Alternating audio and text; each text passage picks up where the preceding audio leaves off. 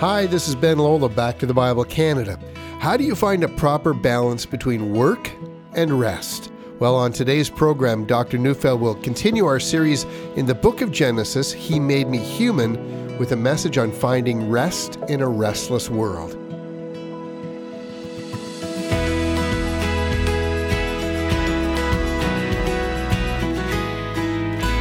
We live in a hectic world. Studies show that most North Americans are sleep deprived. There's so much running through your mind, so many things to do, so many things left undone, so many problems to solve, so many bad things that could happen. And then there was that scary movie last night. I find it amusing that all the technological time-saving devices that we have actually make our lives, busier. Take the cell phone. What a great idea. It allows us to make phone calls at any time. Sounds fabulous because now I'm available to customers and clients and friends without having to be behind my desk at work. Perhaps now I'll have more time to get away from the office and relax. But it hasn't turned out that way. Cell phones are now personal computers, and now they dominate our lives, and there's not one moment when we're ever away from work. See, on top of that, we're trying to fit in family and friends and entertainment into an already busy life. What a rat race. I frequently speak with people who will tell me they're simply too busy, and I rarely speak with people who tell me that they're not. In fact, we think that busyness is a badge of honor. It's our way of saying that we're really quite important people. After all, we're busy. The result is that many of us are incapable of resting. If we're not doing something, we have a vague feeling that we should be because probably something we haven't thought of is left undone. And there's a dis-ease in our souls. We simply don't know how to be quiet, and the results are everywhere. Stress, high blood pressure, chest pains, a lack of inner peace, a lack of purpose, a growing sense of anger, and even depression are all symptoms of restlessness. Here's the secret. You were created to know both activity and rest. You were to have a balance. Let's read Genesis 2, 1-3. Thus the heavens and the earth were finished, and all the host of them. And on the seventh day God finished his work that he had done, and he rested on the seventh day from all his work that he had done. And God blessed the seventh day and made it holy, because on it God rested from all his work that he had done in creation. Today we're looking at only 3 verses in our study of Genesis, only 3 verses, but it's inappropriate to pass by these verses too quickly. These 3 verses demand we stop and consider. Something unexpected, something overwhelming happens in these 3 verses. So what is that thing? God rests. You'll have noticed that the creation of the world was effortless for God. He was not at all tired after 6 days. God hasn't broken out into a sweat. He certainly didn't need to rest, but he does. Now why? Well, the first reason is because his work is finished. We're not left with a picture of God now still tinkering with a world to work out the bugs. There's nothing else to do. The world that God has made perfectly expresses what it was designed to do. See, our world is a marvelous, complex, and dependable system. The laws of nature work. We don't wake up in the morning wondering whether the sun is going to rise or whether gravity is still in effect. This, of course, does not mean that God is not necessary, for as David said in Psalm 3, verse 5, I lie down and sleep, I wake again, because the Lord sustains me. God not only sustains us, he sustains the whole world. His care of the world is constant. It exists at his permission, and if he turned away, it would cease to exist immediately. But that's the point. God is not turning away. He's consistent, he's faithful, reliable, and sure. And because of that, he can rest on the 7th day. Rest is an expression of the nature of God. It's of course true that by the time we come to Genesis chapter 3, something terrible enters into the creation. Sin enters into the world to disturb the orderly creation. The world no longer functions in such a way that it once did. All things are now in rebellion to their Creator. And the orderly world seems changed. The world is now a place where nature seems out of whack and can even destroy us. See, whereas Genesis 1 tells us that God spoke order into the chaos, chaos seems to have re-entered the creation. And chaos has entered into our lives as well. Wars, hatred, strife, crime, lying, stealing, divorce, disease, All of this stuff now happens to our lives. And God on the seventh day knows that all of this is going to happen, and yet he rests. You know, someone said, if I knew my business project was going to encounter that many problems, I'd be hard at work the next day. But God isn't. He rests. Why? See, I've always loved 1 Peter 1 verse 20. Speaking about Jesus, it says, he was foreknown before the foundation of the world, but was made manifest in the last times for your sake. Put quite simply, God planned Jesus' cross before Genesis 1:1.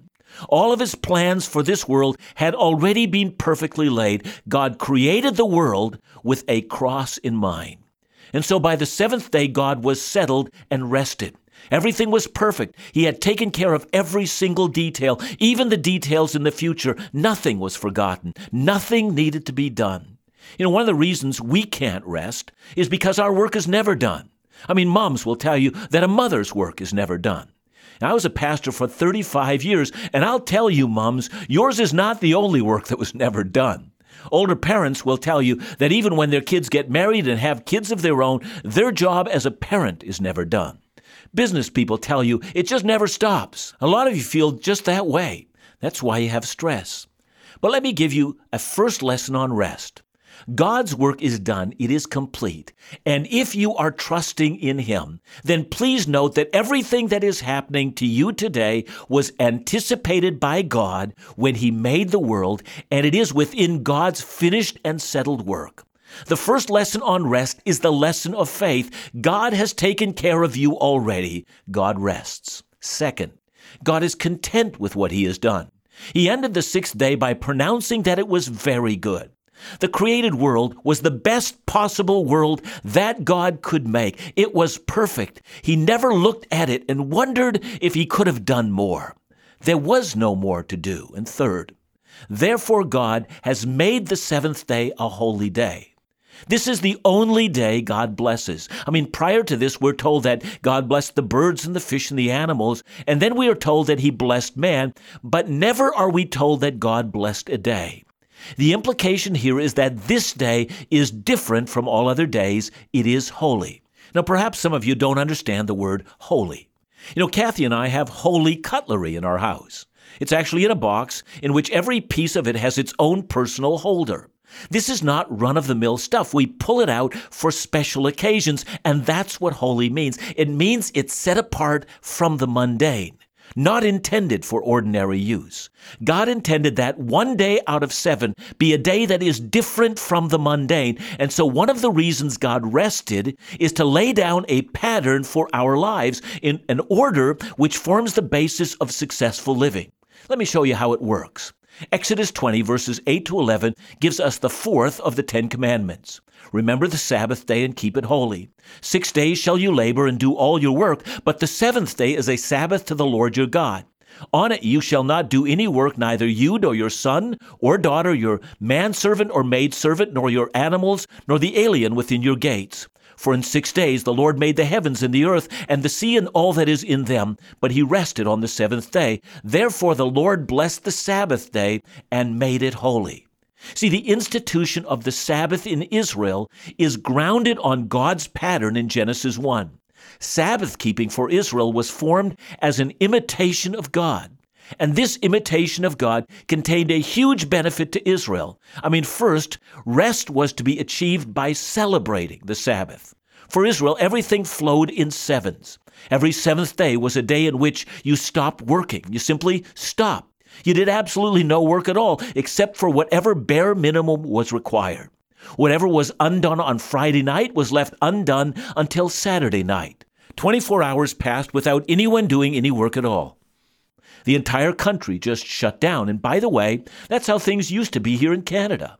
If you're old enough, you'll remember that it used to be against the law to open up your business on Sunday. I mean, there were exceptions, but if you didn't meet the exception, you were forced to close. That's how it was in Israel. All work stopped. Cell phones stopped ringing. Computers were shut off. No one signed business deals on that day. Shoppers all stayed home. Streets were quiet. Everyone rested. Everything flowed in sevens. You rested on the seventh day. On the seventh year, you had a sabbatical, and you did no field work all year. Then after 7 times 7 years, after 49 years, on the 50th year, you forgave people all their debts, so their whole community would find rest from the oppression of debts. This was a liberating way to live. It gave peace. But there is more than that, of course. When Moses repeats the 10 Commandments in Deuteronomy, he adds a further reason for celebrating the Sabbath. Sabbath is about more than doing no work. Here's what Moses says. Remember that you were slaves in Egypt, and that the Lord God brought you out from there with a mighty hand and an outstretched arm. Therefore, the Lord your God has commanded you to observe the Sabbath day. It's true that we live in a very restless world, and our lists of tasks and duties, well, it's never done, whether in the workplace or at home. But in this introduction, we're getting a sense of how we should begin to think about the idea of rest or Sabbath. God is the one who ordained rest, not only for our good, but so that we would learn to remember what He's done in our lives. After the break, we'll continue discovering the proper meaning of Sabbath and how we can apply a day of rest amidst our busy routines.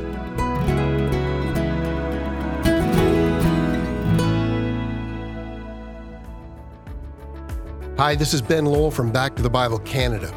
We believe teaching is critical for God's people, and your support is critical in making the daily Bible teaching program with Dr. John Neufeld available on this station.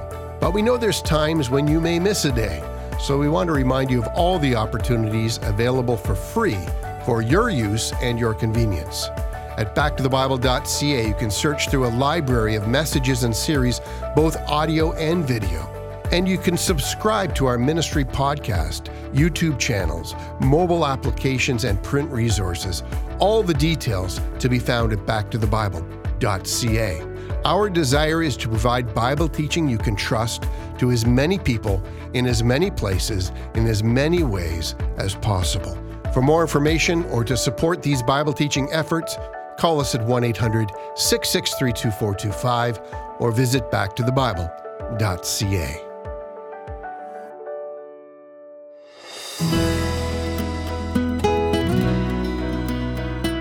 Sabbath was intended to remember what God had done. You're supposed to remember the bondage of your fathers and the miracles of God and why you had the blessings you did. If you didn't rest, if you just kept working, you'd never remember. If you didn't rest, life would stop making sense. And if life stopped making sense, you would get disattached from God. You'd forget Him, and the one who gave you blessings. Eventually, in the end, the blessings themselves would stop. But resting and remembering aren't the only things that happened on the Sabbath. Sabbath is really all about time. God could have created the world in one day, but He didn't. He took 6 to mark off the boundaries of time. Ordered time is one of God's gifts to the creation. Listen to what Asaph says in Psalm 74. He said, "The day is yours, and yours also the night. You established the sun and the moon. It was you who set up all the boundaries of the earth. You made summer and winter." See, the dividing up of time means that it's possible to invest certain times with particular significance. Not all time is weighted the same way. Being there at the birth of your child is more significant than inking that multi-million-dollar deal, although both of them may take the same amount of time. See, our society has trouble with this. We talk about wasting time. We wonder if we're late to an appointment. We want to fit many activities in one day, all without asking what the time means. But in biblical terms, 1 minute is not like the other. The coming of Jesus is the fulfillment of the ages. Mark tells us that Jesus began His ministry by saying, he says it in Mark 1:15, "The time has come. The kingdom of God is near. Repent and believe the good news." See, we misunderstand time. Time is not about your watch, my friend. Today may be the time in which God speaks to you to repent and get right with Him, and if you refuse, this moment may never return to you again. Time has high points and low points. It has moments of great significance and moments that are ordinary and mundane. We should know the difference. See, Sabbath for Israel was to mean at least 3 things. It meant stopping from working, remembering the deliverance of God, and understanding that some days are holy. That's how you would get peace and tranquility into your soul. Rest was to be achieved by celebrating the Sabbath, but sin affected even the Sabbath. You see, eventually the Sabbath became a burden and not a joy. I mean, most of us are familiar with the fact that the Pharisees had turned Sabbath keeping into a long series of rules and regulations, completely divorcing Sabbath from its original meaning. Some of you actually feel the same way. Maybe you've grown up in a situation where there are many rules around keeping Sunday holy. And some of you are burdened by those kind of memories. And so you reacted to the abuses in this system. And interestingly enough, the Bible seems to end all Sabbath celebrations in the New Testament. So Colossians 2:16 says, "Therefore do not let anyone judge you by what you eat or drink, or with regard to a religious festival, a new moon celebration, or a Sabbath day." See, the New Testament announces the end of the three Jewish distinctives as being necessary. It is now no longer necessary to demand circumcision of male children, to demand kosher diets, or to demand Sabbath keeping. All of them have ended in Christ. Now, Paul restates that in Romans 14, verse 5, where he says, "One man considers one day more sacred than another man considers every day alike. Each one should be fully convinced in his own mind." In other words, your regarding of the Sabbath was a matter of your personal conviction. It's a matter between you and God, not a matter of a definitive rule. So what does that mean? I mean, does it mean that we're now down to 9 commandments? That the Sabbath is definitely out? Does it mean we have the right to work 24 hours a day, 7 days a week if we want to, until we have lost touch with God? That all of this is a matter of personal conviction? See, in order to answer this, let me say that what the New Testament ended was the necessity of having Jewish distinctiveness. The New Testament opened the door for all of us to come to God through Christ, regardless of nationality and culture. So, uncircumcised, pork eating, Sabbath desecrating Gentiles were welcome into the church of Jesus Christ. The only requirement necessary for your salvation was faith, a confident trust in the finished work of the cross of Christ, and a willingness to surrender to Him and become His follower. Salvation is about Jesus, not Jewish distinctives. But God never stopped wanting us to enter into His rest. Let me help you to see what is done with Sabbath in the New Testament. First of all, notice how the concept seems to slip into the New Testament language. For instance, the Apostle John begins Revelation 1, 9-10 this way. "I, John, your brother and companion in the suffering and kingdom and patient endurance that are ours in Jesus, was on the island of Patmos because of the word of God and the testimony of Jesus. On the Lord's day," he says, "I was in the Spirit." See, the Lord's day. Now, what did he mean? Now, undoubtedly, John thought of one day as belonging to the Lord. It was holy. Or listen to how Paul describes early church worship in the book of 1 Corinthians. I'm reading 1 Corinthians 16, 1-2. "Now about the collection for God's people, do what I told the Galatian churches to do. On the first day of every week, each one of you should set aside a sum of money," and so forth. So the early church celebrated the Lord's Day, and gradually they celebrated it on the first day, that is, on Sunday, most likely because now that Jesus had risen on Sunday, this was the beginning of a new creation and the demand of a new day of worship. So several things need to be said. The Pharisees and Jewish teachers of the law demanded that people keep the letter of the Sabbath law, but in so doing had lost the spirit of the Sabbath law. The New Testament released people from the letter of the Sabbath law, but kept the actual spirit of the Sabbath law. And how was that done? Well, first of all, the actual day, Saturday, was not the issue. It was not important for believers to be Jewish. Now that Jesus had risen, believers could worship on Sunday. But what was important was the Lord's Day, one day set aside each week to honor the Lord. So what we have is flexibility, but a flexibility that still keeps the principle of the Sabbath day rest intact. Secondly, the New Testament does not give specific rules around Sabbath, such as defining the true nature of work and so forth. All those details are missing. But the spirit of rest is there. So let's get practical. How do we find rest in a restless world? Let me suggest 3 principles for finding rest. Number 1. Set aside one day each week for rest. Don't work on one day each week. Say to yourself, "This is my day of rest. I will not feel guilty for not being on the job." Keep all of your work only to those things of absolute necessity and try to get an insight into the necessary and the optional. God will give you wisdom around this matter as you seek His face. Number 2, make your day of rest the Lord's day. What I mean is this: make worship a part of your rest. Israel was to remember their bondage in Egypt, and you are to remember your Lord and Savior, Jesus Christ. Remember His life and death, His cross, His redemption, His grace and love, His eternal promises. If you don't stop to do that weekly, you will forget. That's why we should stop, even when on vacation or when our children have stuff to do. Rest, reflect, worship, and cease from your labors. Make this day different. Go to church on this day. And number 3, use your rest day to push the reset button. Remember what time is about. Remember what is ultimately important. Reorient yourself. What do you think ultimately matters now and 100 years from now when you're gone? Does it seem to you that you are living your life for the glory of God? Take God's example.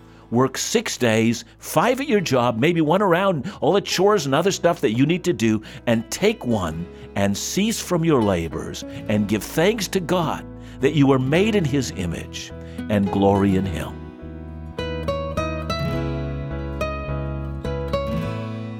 John, I can see the wheels spinning right now as people are listening to you. They're saying, you know what, John, I have no choice. I'm a nurse, or I work here, or I work there. I've got to work on Sundays, or my kids are involved in sports. Is that okay to be involved in sports on Sundays? How do we help them with this? How do we help them apply it? Yeah, a lot of questions. I mean, first of all, the question of work.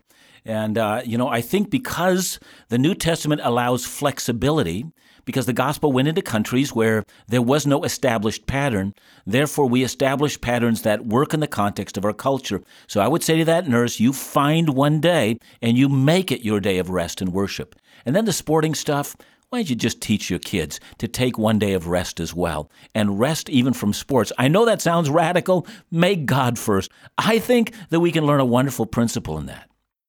I hope that today's lesson about rest has provided you some more insight into the importance and the tradition surrounding the Sabbath. We must be careful to honor the spirit of the Sabbath in our lifestyles and set aside meaningful times of rest and worship. May each of us seek His guidance on how we can apply a day of rest and spend it wisely. Starting this week, let's find time to push the reset button. And be sure to join us again tomorrow as Dr. Neufeld continues week 2 of our Genesis series. Back to the Bible Canada, leading you forward in your walk with Jesus every day.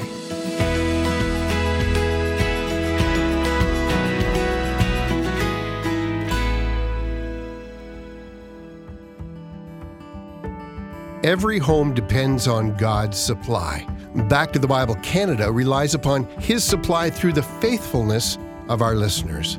Thank you for your gifts that allow us to make new resources to help support you in your walk with Christ, as well as sustain our Bible teaching programs.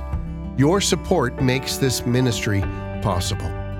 Your generosity allows us to proclaim God's truth. Our families need it. If you wish to support us in a form of a donation, please visit backtothebible.ca or give us a call at 1-800-663-2425. Or you may consider joining our 1119 Fellowship Monthly Partner Program and have your contribution to this ministry recur on a monthly basis. To find out more about the 1119 Fellowship Monthly Partner Program and the exclusive benefits you unlock by joining, visit backtothebible.ca/fellowship or give us a call at 1-800-663-2425.